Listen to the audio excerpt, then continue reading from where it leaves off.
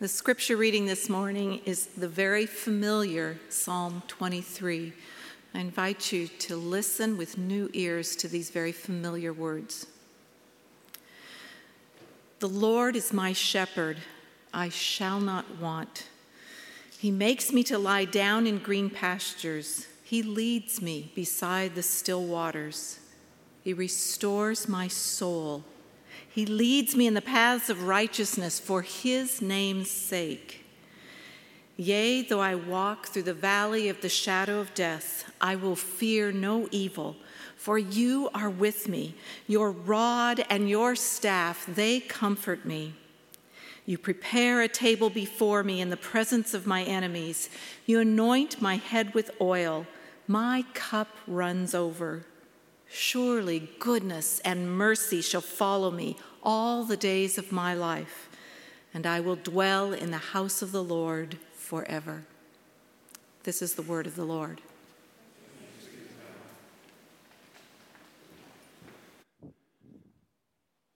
Well, your eyes are not deceiving you. I had Liesl read that in the New King James Version this morning because that's the way I remember it. Does anybody else here remember that, right? I know many of you know that psalm, and we just know it in that version. So I stepped away from the CEB this morning. We read from the NKJV, and I'm actually going to be using that as we preach through it this morning. I'd also say this week we don't have a key verse. Every week we've had a key verse for the series. And so today I would say to you, there is a key verse. It's all 6 verses. So if you have never memorized Psalm 23, I would encourage you to do that. It's something we did with our kids growing up. We all have it memorized. I'm not going to put Lauren on the spot here this morning. She's like, I know it. I got it, Dad. But we could do that. So this is just one of those great Psalms, and I almost skipped over it for the series, and I thought, you know what? I can't avoid Psalm 23. So we'll get into some other Psalms. But today's Psalm is a Psalm of trust. Psalm 23. You know, one of the things that I've found has become very popular today in today's world, especially among professionals, is executive coaching. Anybody ever had an executive coach or done any of that? So you've done some of that. I actually was trained as a life coach, executive coach, and then I also coached church planters over the years. And one of the assumptions in coaching is this, that the client or the person that you're coaching knows best what they need to do. So you hear me? That's the assumption. That this person somehow knows already intuitively what is best for their life or what they need to do, because the truth is they know their context better than anybody. I can't come in their context. They know their context. So that's very important. And so you're trusting their intuition and their context, and part of coaching is just helping them to discover what they need to do in that moment, in that situation. And so this has been called self-leadership. Have you ever heard of self-leadership? That today we're into self-leadership, and you can see it all around us, that we lead ourselves. And this is very popular, and it works very well because we're a highly individualistic society. We like individualism. We like to be our own person. So self-leadership really rings true to us, and it also fits in because we're taught basically to be our own person, right? To be yourself, to be who you are, and to lead yourself. In fact, one definition of self-leadership is this. Self-leadership is your ability to masterfully lead yourself so you can create the success you want for yourself, your family, your business, your life. Emphasis mine. You hear that? You. It's all about you. And self-leadership sounds really good, doesn't it? Because it's going to benefit me. And there's a part of that assumption that sounds right, and there is a part of it that is right. But I would say in my as I stand on the other side of people, as I coach other people, and I help them to self-lead, so to speak, I find that there are times when I'm in conversation with them that they don't know where to go. That self-leadership can only take them so far. That there are things they don't know, there are things they're not aware of, and sometimes I can watch people walk right into walls with their self-leadership. And I kind of want to go, wait, stop. Especially in church planting. because we planted a church and I'm coaching church planters who've never planted a church before, I'll start to see them going off in directions, and I'm like, I have to like call time out, and I say, wait, I'm not your coach anymore. I'm going to consult. I'm going to teach. Because what you're going to do is not going to work. I already tried that. I know that. And they're like, oh no, it's going to work. I got it all under control. And I've had church planners tell me that they've got it figured out. And all right, well, you're the boss. You're in charge of this situation. And they come back 6 months later, we should have done it this way like you told us, right? And I was like, yeah, because that's experience. That's wisdom. That's coming through. It's not that I am an expert or they're not expert. It's really about experience and wisdom. And there are times in our self-leadership where we're also not self-aware. We're not aware. And that's why we need leadership.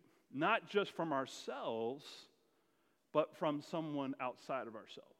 We need a leader who can speak into our lives that's not just us. So interesting that I think that self-leadership can sometimes be a recipe not just for success, but also for failure. And so we have to be aware of that. So in contrast, we have to remember that this psalm makes a very profound faith statement at the very beginning of the psalm. Who is writing the psalm? Do you all know? If you look at your scripture, if you look at your Bible, they may say right there in your Bible, who is this attributed to? David. What do we know about David? He's a shepherd. What else? He's the king. He's the leader, right? He's in charge, right? What else do we know about David? He was a man after God's own heart, right? What about some other stuff we know about David that he didn't do well?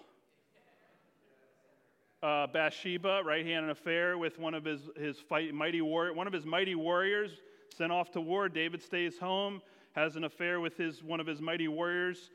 Uriah, the Hittite wife, has an affair with her, has Uriah killed, and then brings her into his household, right?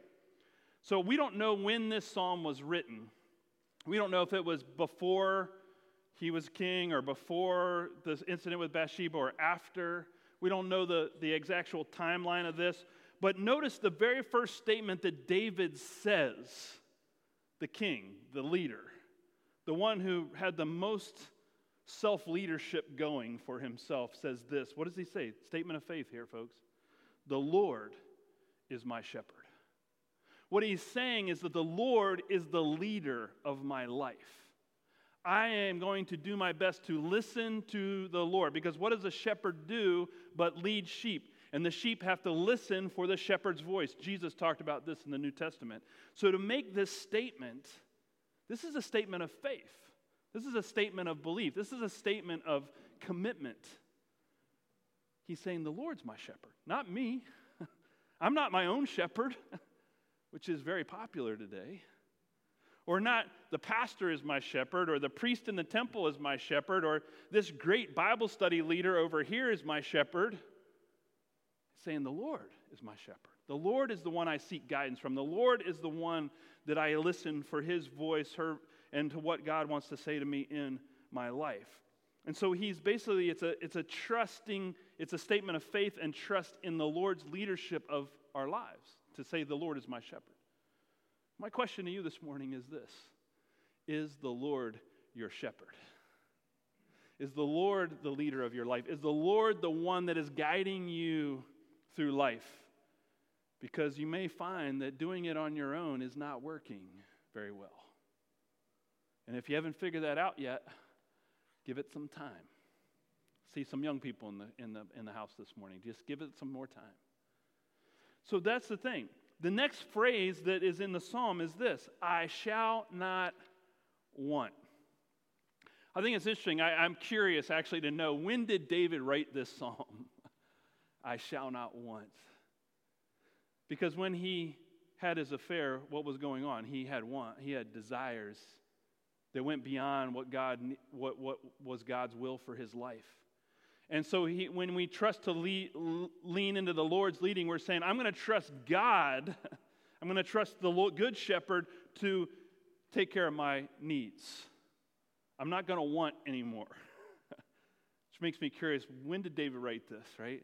Did he learn this after his affair, or was this before and he just forgot what he was doing, what he said in the Psalm 23, right? I'm not going to want anymore. Because why? Why do we need to not want? How can we be content? It's because we know and we trust and we have faith in the Good Shepherd to lead us, to provide for us, to take care of our needs. That's what a good shepherd does.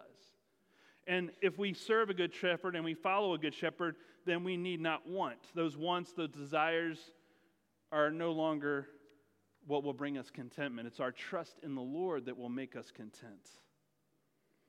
So the psalmist David goes on, and he reveals the ways that he trusts God and the ways that God cares, protects, provides for him along the journey as a sheep.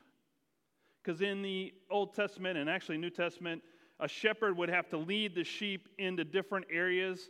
And you have to get in our minds as we go through this is that we think from the psalm that they're just, when we look around us or we travel around the United States and we say, oh, there's green grass everywhere.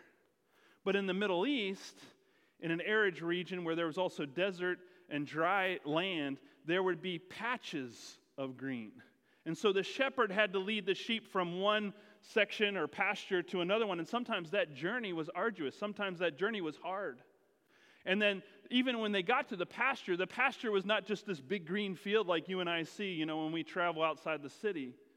It was more, there's like a little patch of grass here and another little patch of grass here and some rocks here and some more patches of grass. It's not a big green field. It's just patches of green, and that would be the pasture for the sheep. And that's how sheep actually get lost, by the way, because they go from one patch to the next patch and they lose sight of the shepherd. And they don't even know they got lost in the process. But anyway, you have to understand that this psalmist is writing in that context, right? In this type of imagery, not what you and I see, but where there is green pasture is a little bit less prevalent than what we see around us. So he says this, he makes me to lie down in green pastures, right? Something very abnormal, but very abundant. A place of abundance. And he leads me beside the still waters. Still waters. Very important. Because sheep spook easily. Sheep are fearful animals.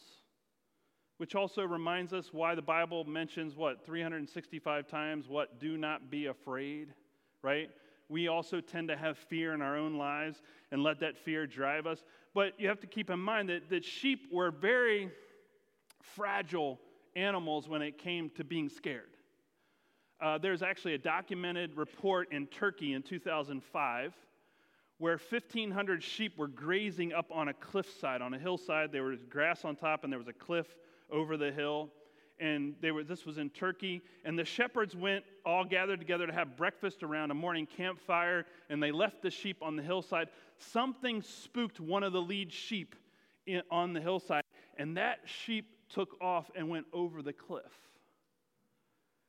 How many sheep do you think followed that sheep when the first one got spooked?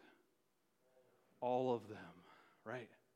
All 1,500 of them went over the cliff. What was going on here? One, they're fearful. Two, no shepherd around. Notice what happens? That's self-leadership, right?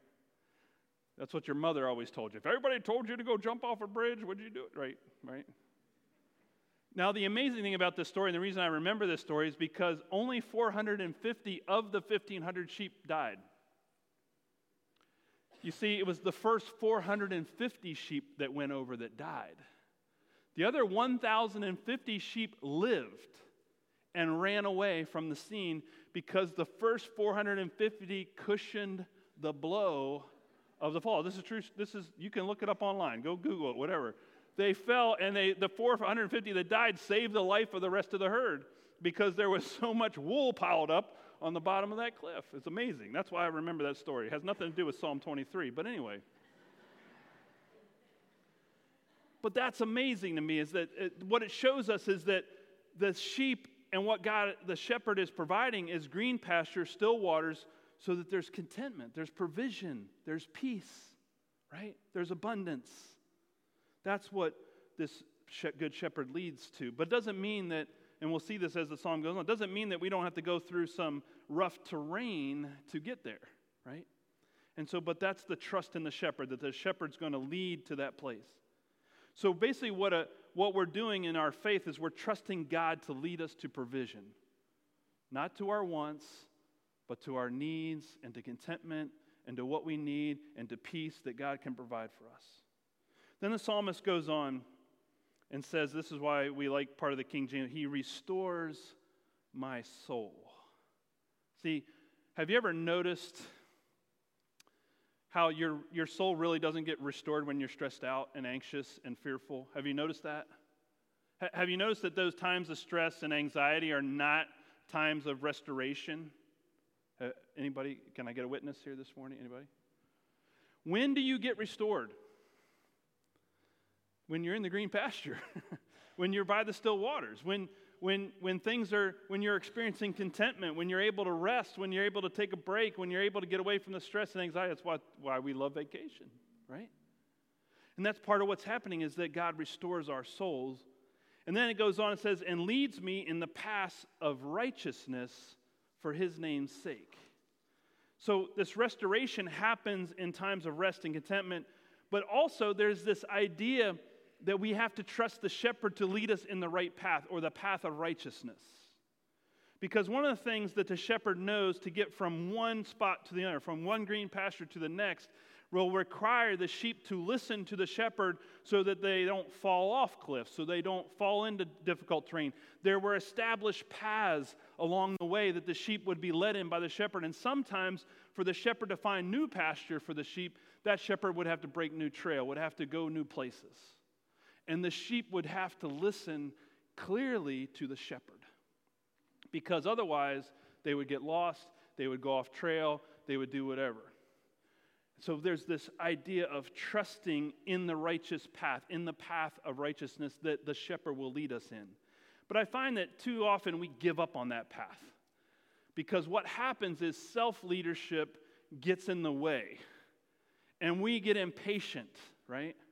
So God's maybe leading us on a righteous path or a good path for us, and then we get impatient. It's taking too long to get to the green pasture, Lord. And then we give up on that righteous path and we go our own way. That's self-leadership.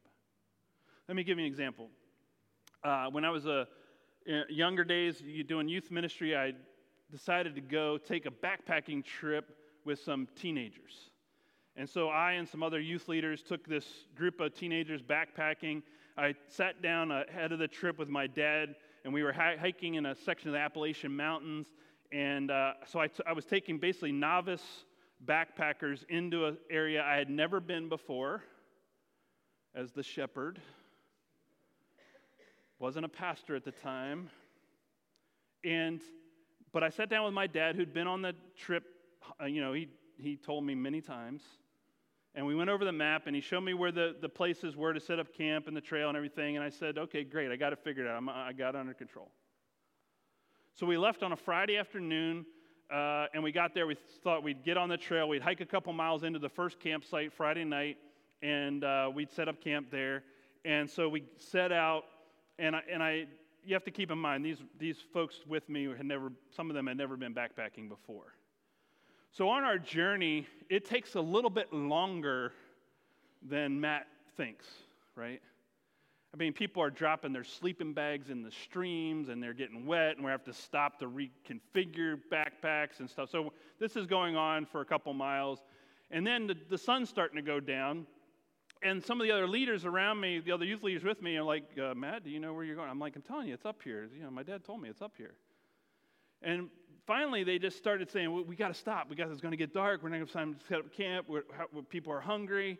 I felt like Moses in the desert. The people are grumbling. Where's the manna? And I'm like going, okay, whatever. What are we going to? And so then I got a lot of pressure. I'm a young guy, probably in college at the time. And some of the older leaders were like, Matt, we need to camp. So I caved in, even though I knew that we needed to keep going. But what did I do? I trusted in self-leadership. even though my dad had told me where to go. But I said, I'm going to ignore what my dad told me, and I'm going to do some self-leadership here. And so I caved in as a leader.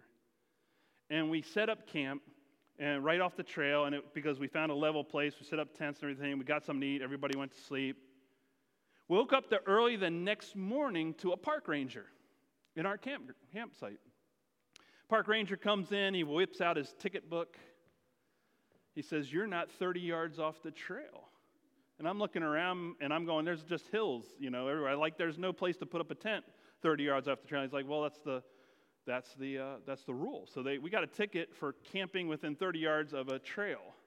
And what was he doing up at 6 a.m. hiking that trail? I don't know. But so we got a ticket, and then sure enough, we got on our way, and we started traveling up the trail. And sure enough, about 2/10 up the trail, guess what there was? It was a campsite. A designated campsite by the Park Service, just like Dad had said. See, that's self-leadership versus the Lord is my shepherd, right? You and I tend to give up on that path of righteousness way too early. And self-leadership will lead us to do that. But what we're doing when we say, Lord, you're my shepherd, what we're saying is that we're trusting God to lead us in those right paths, no matter how long they take. No matter how long it's going to take to get to that green pasture, I'm going to trust in the Good Shepherd and not in myself to get there. Psalmist goes on, next verses. Some of the part to remember. Now I'm going to read this the way I taught my kids to remember this verse. You ready for this? This is the next one. Yea. You got to say that. Yea, though I walk through the valley of the shadow of death, I will fear no evil. That's what we taught our kids. Emphasis on no evil. For you are with me. Your rod and your staff, they comfort me. So again, we're seeing this imagery of the shepherd leading the sheep through difficult terrain, right? And there are two instruments that the shepherd had at the shepherd's disposal. One was a rod, one was a staff. One was used for protection, not to hurt the sheep, but to protect the sheep, the rod. And that rod was used to protect the sheep from wild animals, to fend off and defend from wild animals who would come and try and attack the sheep when they were in that difficult terrain. And the other thing was the staff. Now, the staff was used to guide the sheep, to nudge the sheep, to direct the sheep. Not to hurt, but to just kind of poke them every once in a while. Do you ever get that? Does God ever do that to you? Give you a little nudge, a little poke. Hey, you're getting off track here. Get back on the trail. Get back on the path. Keep trusting me. So we need to listen to those prompts, those nudges from what I would say is the Holy Spirit. And so we got to trust when God's staff comes alongside of us and nudges us. Sometimes we know there was a crook in the shepherd's staff that would actually get around the head of the sheep, because why? If you could redirect the head, that's where the sheep will go, right? I think about that at times in our lives too. Sometimes God needs to get us to look in a different direction because we're so focused on the direction we're going that we can't see the way we need to go because we think we've got it under control. Again, self-leadership. We think we're going the right direction. And so along comes a little bit of a crook to get us to look in the right direction, to get us to move in the right direction because we're getting off track. That's how the Holy Spirit works in us, to nudge us, to redirect us, to get us back on that good path, that path of righteousness that God has for us and that the Good Shepherd knows is best for us. So basically what we're also doing is we're trusting that God will lead us through dark places in our lives. I would say that it's in the dark places, the tough times, the difficult circumstances of life, that it's more tempting for self-leadership to kick in. Because that's when we're the most impatient. That's when we're the most scared. That's when we're the most fearful, right? It's in those dark times, it's in the difficult times, and that's actually the time we need to be trusting God the most. It's easy to trust God in the green pasture, isn't it? Have you noticed that when things are good? It's a little bit harder when you're in a difficult place. But that's exactly the time, and I would say that self-leadership is most likely not going to work at that moment. See, when you're in a big green open field, self-leadership, there's room for self-leadership.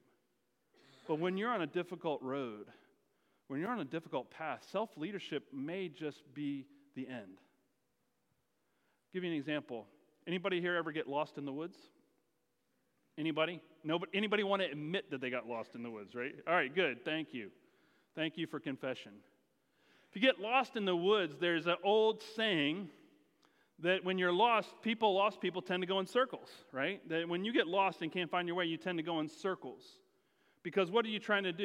You're trying to lead yourself out of the lost place, right? The dark place.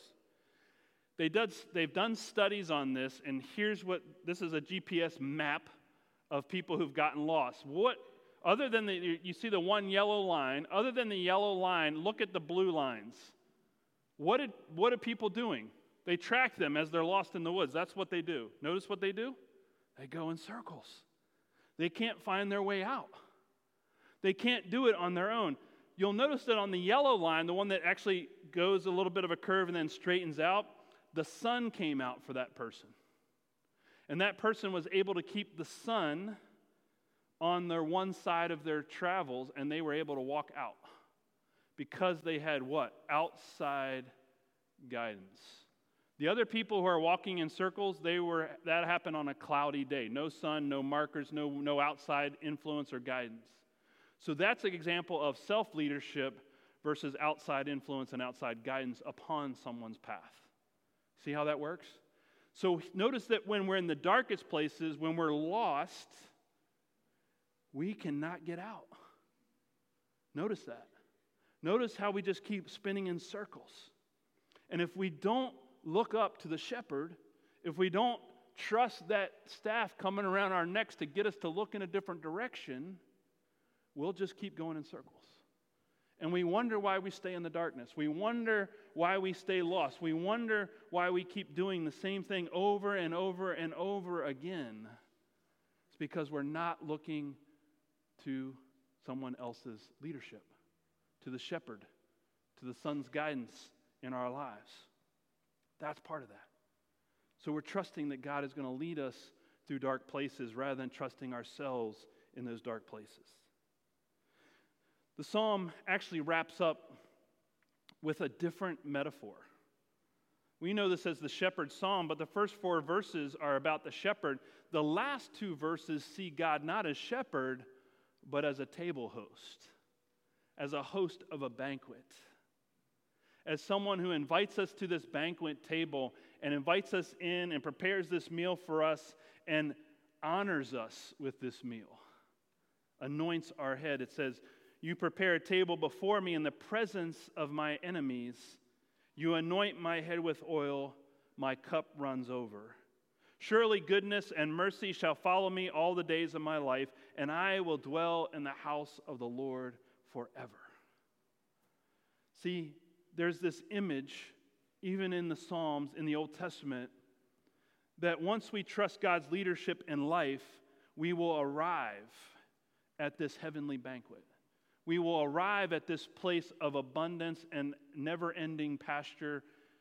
Jesus actually said what in the New Testament in John? He said, "I will go ahead of you, and I will go to prepare a place for you, a table for you, a place for you to come in and be with me." And that's the same imagery that we see here in the psalm. That there is this everlasting life. There is this place where we're with God forever and ever and ever. And we're at the banquet with God. We're being hosted by God. And you better believe that's a good place to be. And so basically what we're doing ultimately throughout our whole lives when we say that the Lord is my shepherd, we're trusting that God is going to lead us through this entire life to arrive home with God at the table with everybody else. That's what we're trusting. That no matter what happens on that journey, no matter how rough the terrain gets, if we keep trusting in the shepherd the whole way, we will arrive at God's house. And God will take us in because of our faith in Jesus Christ. That's the image here. We're trusting that. So here's the choice we have. What was the question we started asking ourselves this morning? Is the Lord our shepherd? Who's your shepherd? Are you being your own shepherd? Or is God your shepherd? There's a great book out written by Philip Keller, who is a shepherd himself, and he wrote a book called A Shepherd Looks at Psalm 23. He said this, basically it amounts to this. A person exchanges the fickle fortunes of living life by sheer whimsy for the productive and satisfying adventure of being guided by God. Which one is defining your life today? The whimsy or the adventure with the shepherd? I like being on an adventure with the shepherd. You know, one of the other things that shepherds would have to do when they got their herd of sheep is they would have to mark the ear of each sheep. Sometime the old school shepherds would actually take a knife and mark the ear in some way to identify that that sheep belongs to me. That one's mine. So that even when shepherds brought their herds together, they could distinguish which ones belonged to them or not. Do you belong to the Good Shepherd? Is your life marked by evidence that that God is your shepherd? Would people know that you belong to the Good Shepherd? Maybe it's time to surrender self-leadership to the Lord's leadership. Let's pray together.